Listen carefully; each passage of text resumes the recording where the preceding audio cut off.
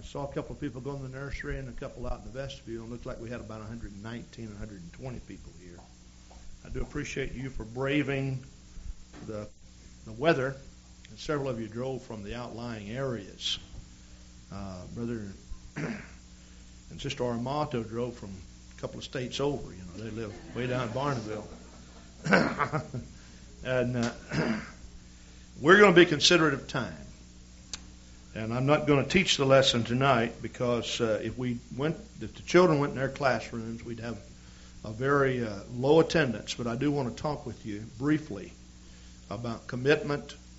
And I may teach this again Sunday night. That is the lesson using some things that I want to talk about tonight. You may be seated, and we'll just dismiss our praise singers and orchestra. Praise God. I don't know how many of you had trouble getting in, but if you drove any place, if you came in a car, you probably had trouble. The truth of the matter is, I came from around the corner, and unless I go home shortly, and if things continue as they are, the road will be closed. There was a big, tall drift. I don't know if you, Brother Moran, if you came down Felon Road or not, but there's a big drift, and I could not hardly see the road. Now, when I got out here, there's some lights, which helped somewhat. But we're not going to keep you very long, but I do want to talk on the theme of caring. And I got a few things that I want to make mention of. Some things that I am highly concerned about.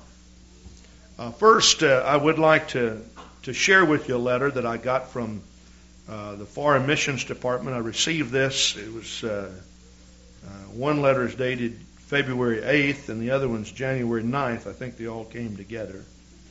But February 24th, we will be receiving, this is in our Sunday evening service, a very special offering for compassion services. Now let me explain what compassion services is all about. Several years ago, at one of our general conferences, we had some national disaster in some foreign land. I don't even remember now what it was.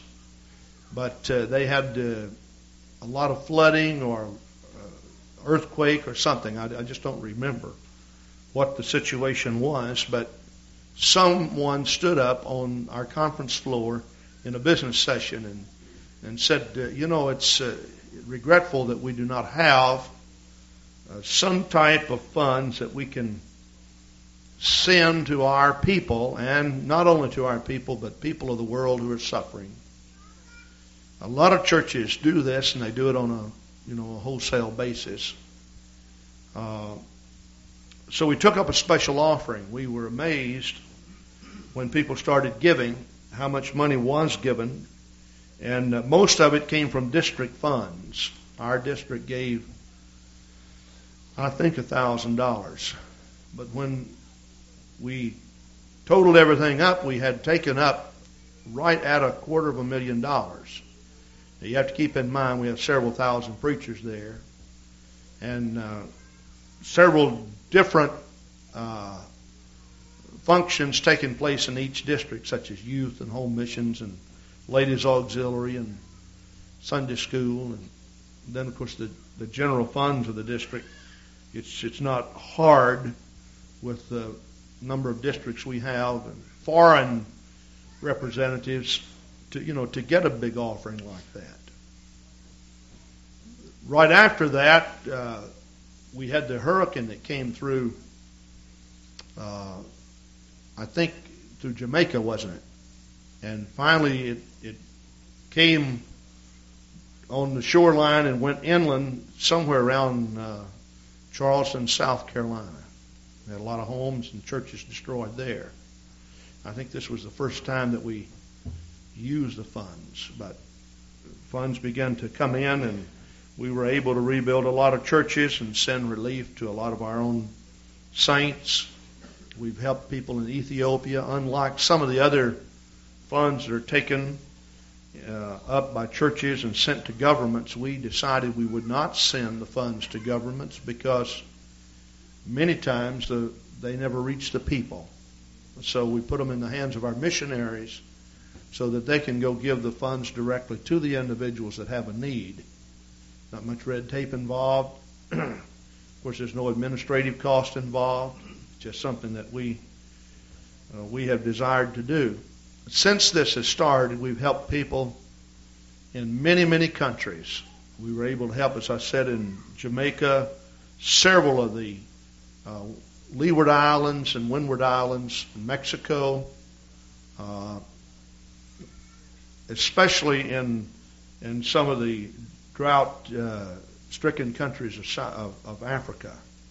We've been able to help a lot of people, not just necessarily our own people, but people outside of our own denomination or our own church. But naturally, the first priority is helping our own people. The Bible teaches us to do that a brother or sister in the church should receive priority if he has a need over someone who is not serving God. The Bible speaks of this. Paul says, as much as we find opportunity to do good to all men, especially those of the household of faith. So we want to take care of those. But this is the first time that we have received a letter, and the Foreign Missions Department has presented to our conference this particular date, and we would like for all churches throughout the North American continent and throughout the world who are not presently suffering to give an offering to help people who are suffering. And this year, I'm pretty sure the funds will be very high. We'll probably get several $1 million. But when you just start dispersing those in countries where great calamities have taken place, it doesn't take long for you to exhaust all the funds. I know that we'll be involved in Youth Week with Brother Meadows, but I want to go ahead and do this when everybody else is doing it. I just feel that that's necessary. I have always liked to see the whole body cooperate. I think that that's so important. You know, I just like to, when I stand here or somebody else stands here and they make a request for people to stand, I like for everybody to stand. When we pray, I like for everybody to pray. I've just never been one, even before I started pastoring. If the preacher said stand, even if I was tired, I stood anyway unless, there was a problem. And there have been a couple of times in which I just literally could not stand for health reasons. And that's always understandable. So, I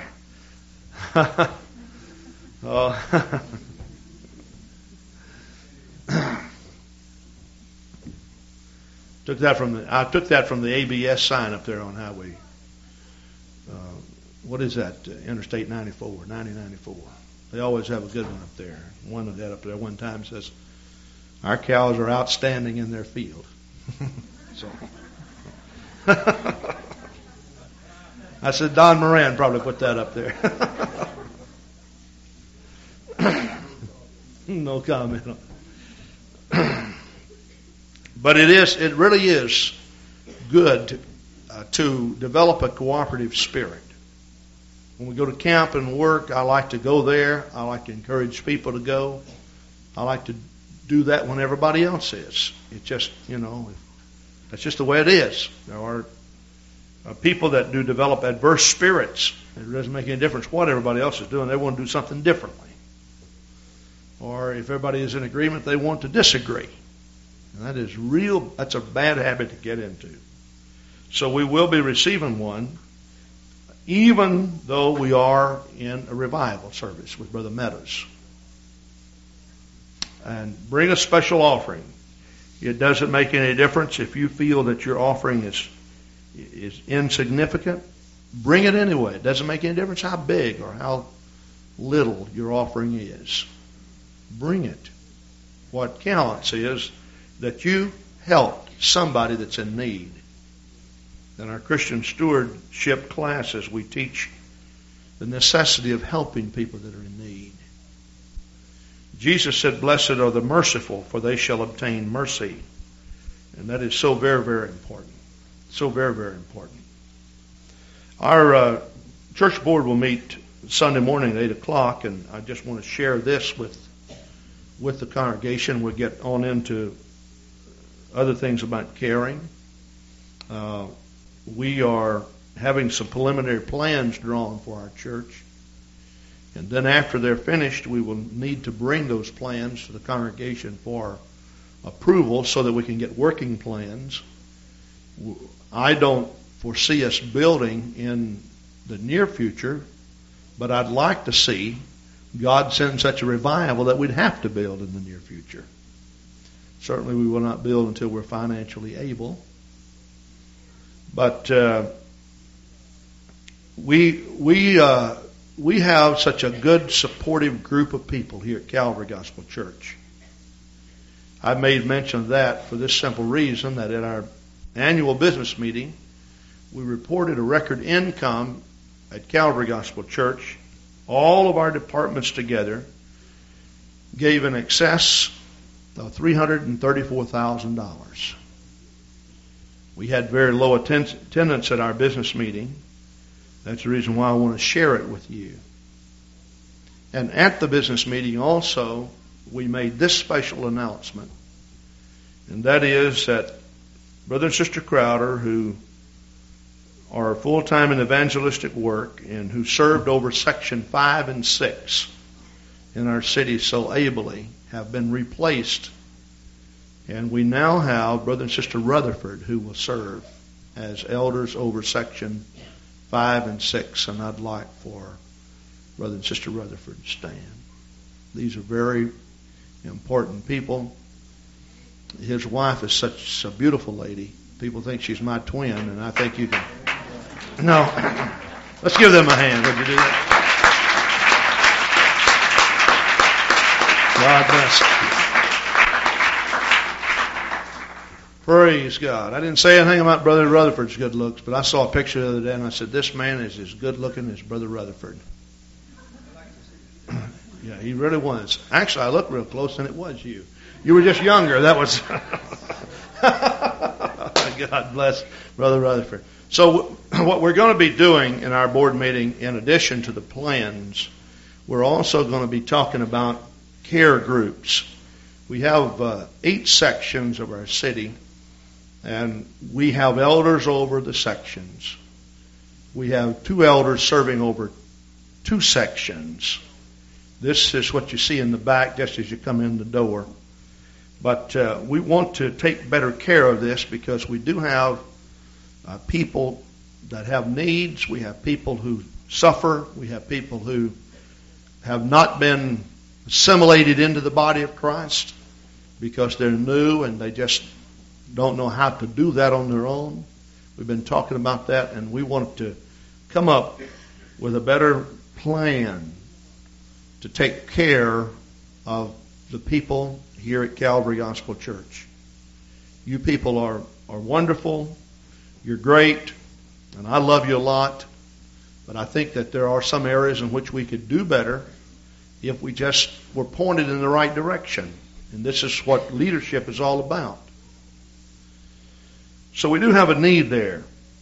We also have another need, and that is in the area of bus ministry. And this will be the bulk of my conversation with you tonight. Brother and Sister Anderson are serving in the bus ministry, and they're just very hard-working, committed people. I love and appreciate these people so very much. And they gave me a list of things that they need. 4 categories. Co-captain. This involves a weekly contact with families. Must visit at least 2 times per month. Need not to be Saturday. In other words, you could do it at your own convenience. I don't like to use the word convenience because it's pretty hard to commit to anything if the commitment is based upon convenience. And that's what I really want to talk about. Must ride the bus every Sunday, however, and must have a burden for lost families. lost people. Number 2, we need bus drivers, someone to drive once every 3 or 4 weeks. You will need to obtain commercial license. They're requiring this of us now. In the past, we could just drive the bus if we have a burden, but now you have to have a burden and you have to have a license. All right. The third thing, bus helpers, people to ride on the bus to help maintain order. Now, this is always necessary when you have a bunch of children, because some of them think it's a picnic, and some think it's a ball game, and some think it's a fight. And, they make it that. They really do. Like the lady from down south, she came north where they played hockey a lot, and she couldn't remember anything about it other than them fighting. And this is what she said. She said, I think they took me to a fight, and it broke out into a hockey game. So, but at any rate, we need someone to maintain order, and you do this by singing, by praying, by talking, and such with the children. In other words, the ministry actually begins when we pick up the children on the bus. It doesn't begin when they come here and they're placed in the Sunday school rooms. Now, this could be every other week or every third week, but nevertheless, we need some bus helpers. And then the fourth category, we need people to knock doors. Knock doors as needed. The bus captains, along with Brother and Sister Anderson, will determine this. Of course, Brother Reagan, we haven't said anything about Brother Reagan, but I wish you would pray for Brother Reagan. His father passed away, and he's in Ohio, and they have his father's funeral tomorrow. Don't let me forget, we'll pray for him before we dismiss tonight. Let's do that. Now, we cannot seek more children until we get help to handle them. So you understand what we're talking about. If you commit to knock doors, unless we get commitments in the other areas, we may have to say, you'll just have to wait to knock doors until we get people that can handle them. Now, what I wanted to talk to you about, and I talked with our leaders the other night because I see this trend. Most of the people who come to God are won by new converts. There's no doubt about it.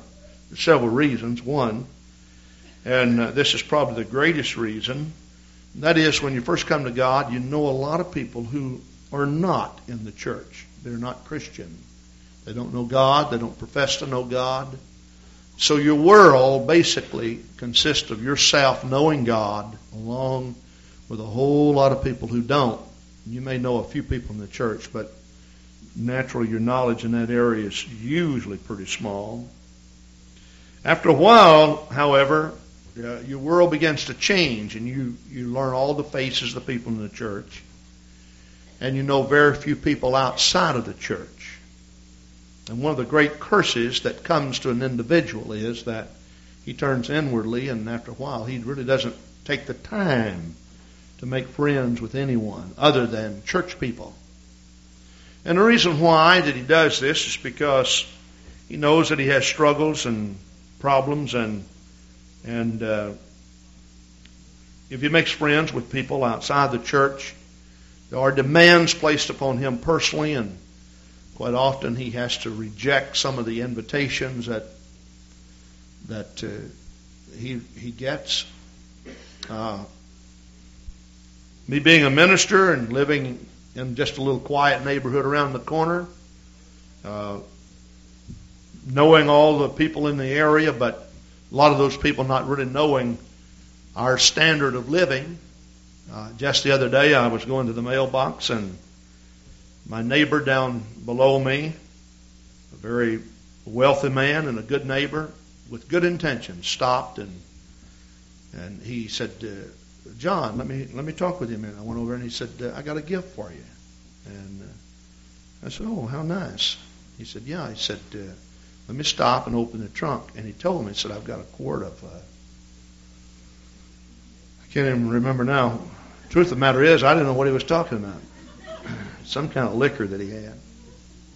So I had to ask him again what he had. And so he said, yeah, he said, it's for you. And he said, I'd like to give it to you. And, I could have said, oh, man. I just held my composure, and I told him, I said, his name is John, too, John Eckel. I said, John, I've never taken a drink of an alcoholic beverage in my whole life. He says, oh. I said, no. I would have no idea what it tastes like. And I said, rather than say I'm a Christian and I don't drink because Christians don't drink, and you're a Catholic and you do, things like that. No, I actually heard people. When I was in Bible school, a good friend of mine knocked on a door, and the lady says, he asked her, said, would you come to church? She said, no, I'm Catholic. He says, why, God saves Catholics too. Needless to say, she was a little bit irate about the whole situation. So I told him, I said, I've never taken a drink in life, and truthfully, I said, no one in my family drinks, and I appreciate your thoughtfulness. But I said, you would probably want to give that to someone else because I would not drink it. And he says, I'm sorry. I hope it didn't offend you. I said, oh, no, it didn't offend me. It didn't offend me at all. In fact, I appreciate you stopping here thinking of me. But I just don't drink, and I don't care to drink. And he said, he kind of choked up. He said, my hat's off to you. He said, there are very few people in the world with that kind of discipline. He said, now you have a good day, and please don't feel offended. I said, well, I don't feel offended at all. But now, if you're close with people like that, you can understand how that kind of pressure can get to you. Now, I say, I'm not close to that man. He didn't know. In fact, when we were doing work on the building, he offered his assistance and did assist us some. He's a good man, a good neighbor. But sometimes, the curse of the church is that after a while you don't know anyone. And you just only know church people, so as a result, who are you going to ask to come to church? Well, you may ask someone passing by or knock a door and ask someone, but your greatest influence is on people that you know. The problem, however, is that after a while, if you get too close and you try to convert someone, quite often they convert you. So that there's a point in a lot of people's life that's really, it's kind of up for grabs. It's who's going to be whose convert. So you really have to watch when you have close fellowship with people that are in the world, because sometimes they prevail over Christians, and you set out to convert them and you don't convert them. Now, you come to church and you've got a burden. If you want people to volunteer for ministries where there's a lot of commitment that needs to be made, you can usually get new converts to do it. But what happens sometimes to people who've been in the church for a long time, and I know this has happened to me, and this is the reason why I'm calling to your attention. I may speak these very same words Sunday night if I teach this lesson. And bring your video equipment, Brother Francis, if you would, Sunday night. You see, what happens, you seem to gravitate toward a ministry that requires the least amount of commitment and work. Do you know that? Really? Now, I don't want this to be reflective on any particular ministry. I just want to point out something. There are some ministries that if you're involved in it, they require work and they require commitment. One is the bus ministry. We don't have any ministry in our church that requires more involvement and more worked in the bus ministry. Now, we get new converts all the time that say, I want to do this, Brother Graham. I have them all the time. No, I do not make a practice of just taking brand new people who are in the house of God and putting them out on bus routes. It's even difficult sometimes to put young people. Quite frankly, I have worked a bus route. I know what it's like. My wife and I knocked on the door one day. The lady came and opened the door. And I'm a little hesitant to say this, but I want you to hear this. She had absolutely no clothes on. Now, you laugh about that, but we recently had some of our young people, and it's happened the same way. So you understand that we're talking about a lot of involvement, a lot of commitment. And because we have this care ministry, and because that Christians must care in order to be saved, because Jesus Christ cared, and this is a message that we have ingrained in us, sometimes the commitment and the involvement or the work gets to be too great. And so in order for us to stay saved, we like to gravitate toward another ministry that requires less commitment and less involvement. What's happening is that, you see, when you care about people and you commit yourself to a ministry like this, you are always emitting to people. Things are leaving you. Like Jesus felt power, virtue come from him when the woman touched the hem of his garment. That strength and energy is constantly pulled from you in some ministries. After a while, if you don't pray properly and you don't seek God properly and you don't carry the burden, even though the message is ingrained in your head that I must care, it's easy to give up a ministry that involves yourself a lot, that demands much commitment, and gravitate toward another ministry where you can be used, but it doesn't require as much involvement and as much care. And this is what I've seen happen to a lot of you. It's happened to me. It's happened to a lot of Christians that I've pastored.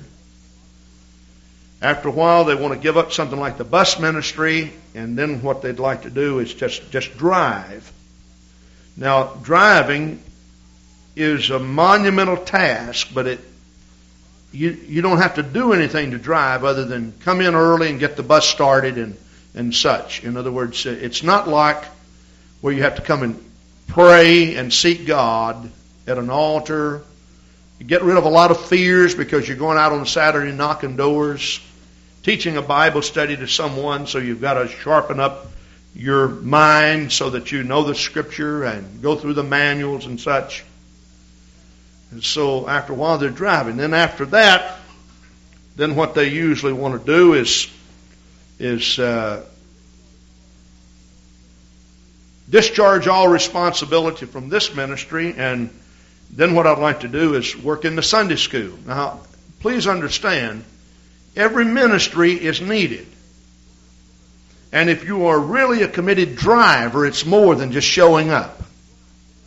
It's maintaining that bus and making sure that it is always in a good state of repair, making sure that gasoline is in it. The services that you can render toward driving are unlimited, but you can get by like we did when we hired a driver.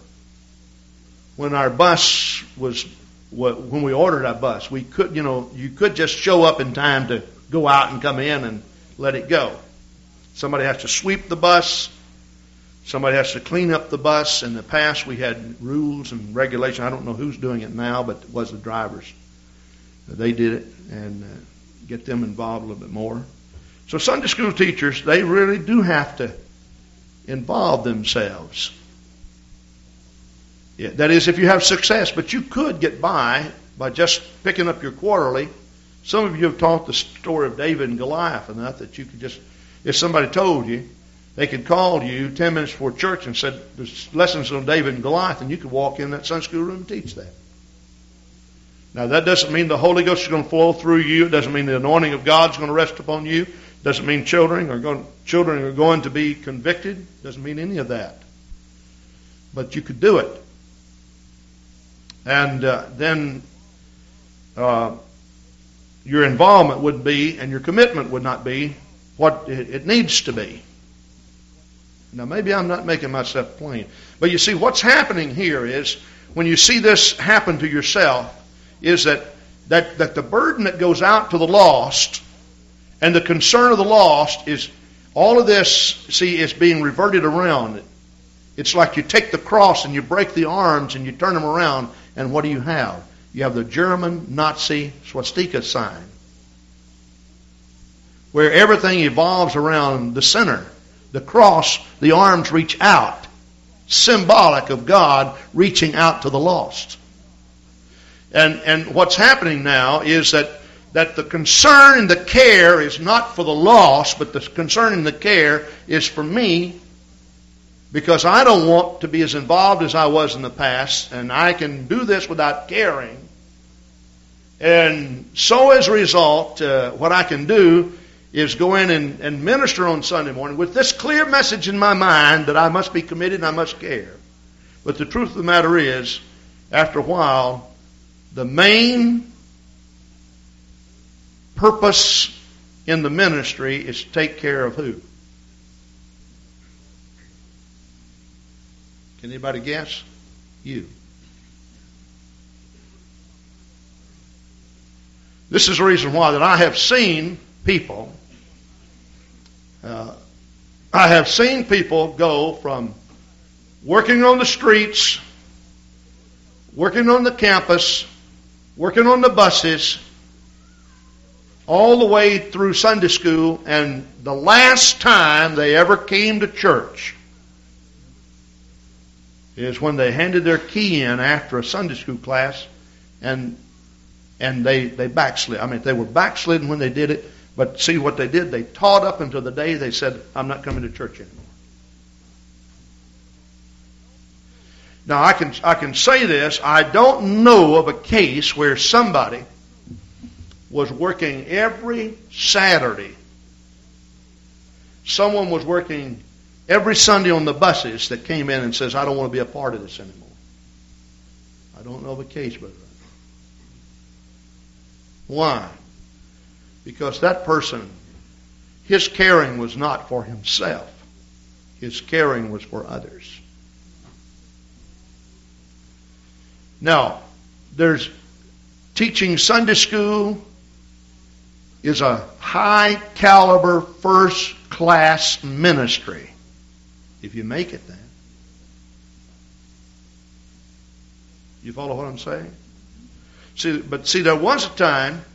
Let me explain something now. Now, I don't want this to sound like pick on Sunday school teachers. You know, I hope our Sunday school teachers get the message. There was a time, if you were a Sunday school teacher, you had to commit yourself verbally, and then you had to sign a covenant, and we had all kinds of standards that you had to meet. You had to come early for prayer, and you had to make sure your room was clean, and you had to visit every week all of the absentees, every person that wasn't in your class. I mean, you had to go visit them. We're not talking about telephone calls. We're talking about visits. Now, when it was that way, we didn't have a whole lot of people lined up saying, I want to teach. Did you know this is the first time in the history of Calvary Gospel Church that we have people lined up that want in classes, and we don't have enough room for everybody to teach? Well, we're having to beg for Sunday school bus workers.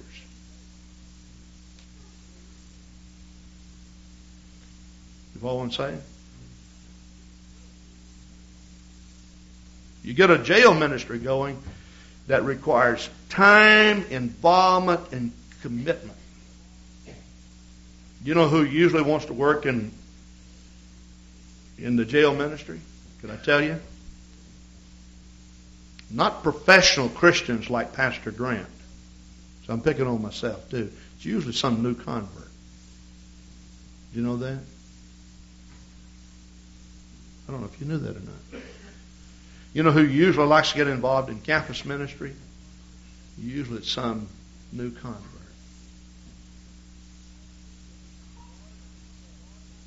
The thing that we have to guard ourselves constantly in this business of church and dealing with people, we have to guard ourselves against making ourselves the focal point of our ministry, where we care more about ourselves than we care about others. Now, please understand, Sunday school teachers, I'm not picking on you. And we have teachers that have been in there for years and years and years, and they're dedicated, they're hardworking, they're praying, and they're caring. And some of you have cried for someone to help you. Well, we do have a lot of people that are lined up and they want to teach, but I think what we're going to have to do, I think we're going to have to look at the overall program of all of our ministries to find out if we are really targeting in on the target that Jesus Christ aimed at and hit so solidly, we could call it he hit the bullseye, when his whole life was aimed at others. I think some of us have turned our goals toward ourselves, and we're aimed at ourselves. And we're hitting ourselves. See? There are some ministries, even though they are very important, that you could get by on less than you could in other ministries. You know, if you're singing, and that's no reflection on anyone who sings, but if you're singing and you have a good voice, you could just run in here, pick up a book, and sing without praying, sing without practicing, sing without doing anything. If you're a preacher and you've been preaching for a long time, you can pick up your Bible and open it, and then preach without studying, without praying. So I kid people every now and then. I said, well, if you'll do this, I'll do your job if you'll preach for me. And, oh, no, Brother Grant. Because to you, preaching is a monumental chore. And you know the reason why it is? Because if you preach, you'd have to study and you'd have to pray. But it is possible that you could do it for so long. I've stood before congregations much larger than this. In fact, I have in some camp meetings in which the superintendents requested, have a question and answer session. And I have stood there and had question and answer session. Just ask any question about the Bible you want to ask. You may say, how could you be that confident? Because I've reached a point where I know that there are questions that answers I don't have. And once you reach that point, you don't get nervous about it. You feel very secure in telling people, I don't know the answer to that. But on the other hand, I certainly wouldn't agree unless I felt I could answer most people's questions. I just feel that we need revival. And we have been praying for revival. And we have been talking about caring. But we're going to have to put some legs on these prayers. And we're going to have to recommit ourselves. Really.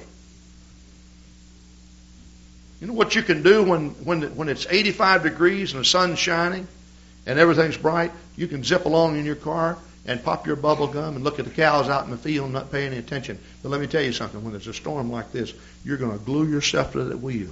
And you're going to get your foot right close to the brake pedal. You're ready to stop. You're ready to start. You're going to pay attention to what you're doing. And the storms of life are upon this world, and we need to commit ourselves as if we're driving through a storm, that we can make it if we'll pay attention. We can make it if we care enough. We can make it if we'll focus in enough. But if we don't, we'll end up someplace in a ditch having a wreck. I talked to all of our leaders and explained this very thing to them. Really. Because I'm not picking on leaders either, but I'm part of this, see. Sometimes we meet and talk about something a lot longer than it takes to do that. Now, that would be true in a lot of cases. But a lot of times I think if we just come in here with all the projects that we have and just sit down here and do it and explain to everybody while we're doing it, when we got done, 90% of the work would be finished. And we could all go home saying, this is finished. But see, one sign of of an undercommitment is you'd rather talk about it than do it. Now, you got to talk about some things. There are many things in life you could talk about a lot longer than what it really takes to do it, and that's necessary. But Jesus said, "He that heareth these sayings of mine and doeth them, I will liken him to a man that built his house upon a rock." Building your house upon the rock is your ability to hear something and do what? Do it. That's what he was saying. So the rock is your ability to do what you know you need to do. Praise God. We're going to have you to stand. We're going to go to the Lord in prayer for Brother Reagan. Really, we need to pray for Brother Reagan. Brother Reagan bought a ticket. He didn't know how he could go see his dad, and Sister Sharon's been so sick. And he was praying because he felt this special burden. He told me, he said, "Brother Grant, I've got to go see my dad before my dad passes away. That I'm real concerned. But what am I going to do with Sharon?" I said, "Brother Reagan, we'll pray about it."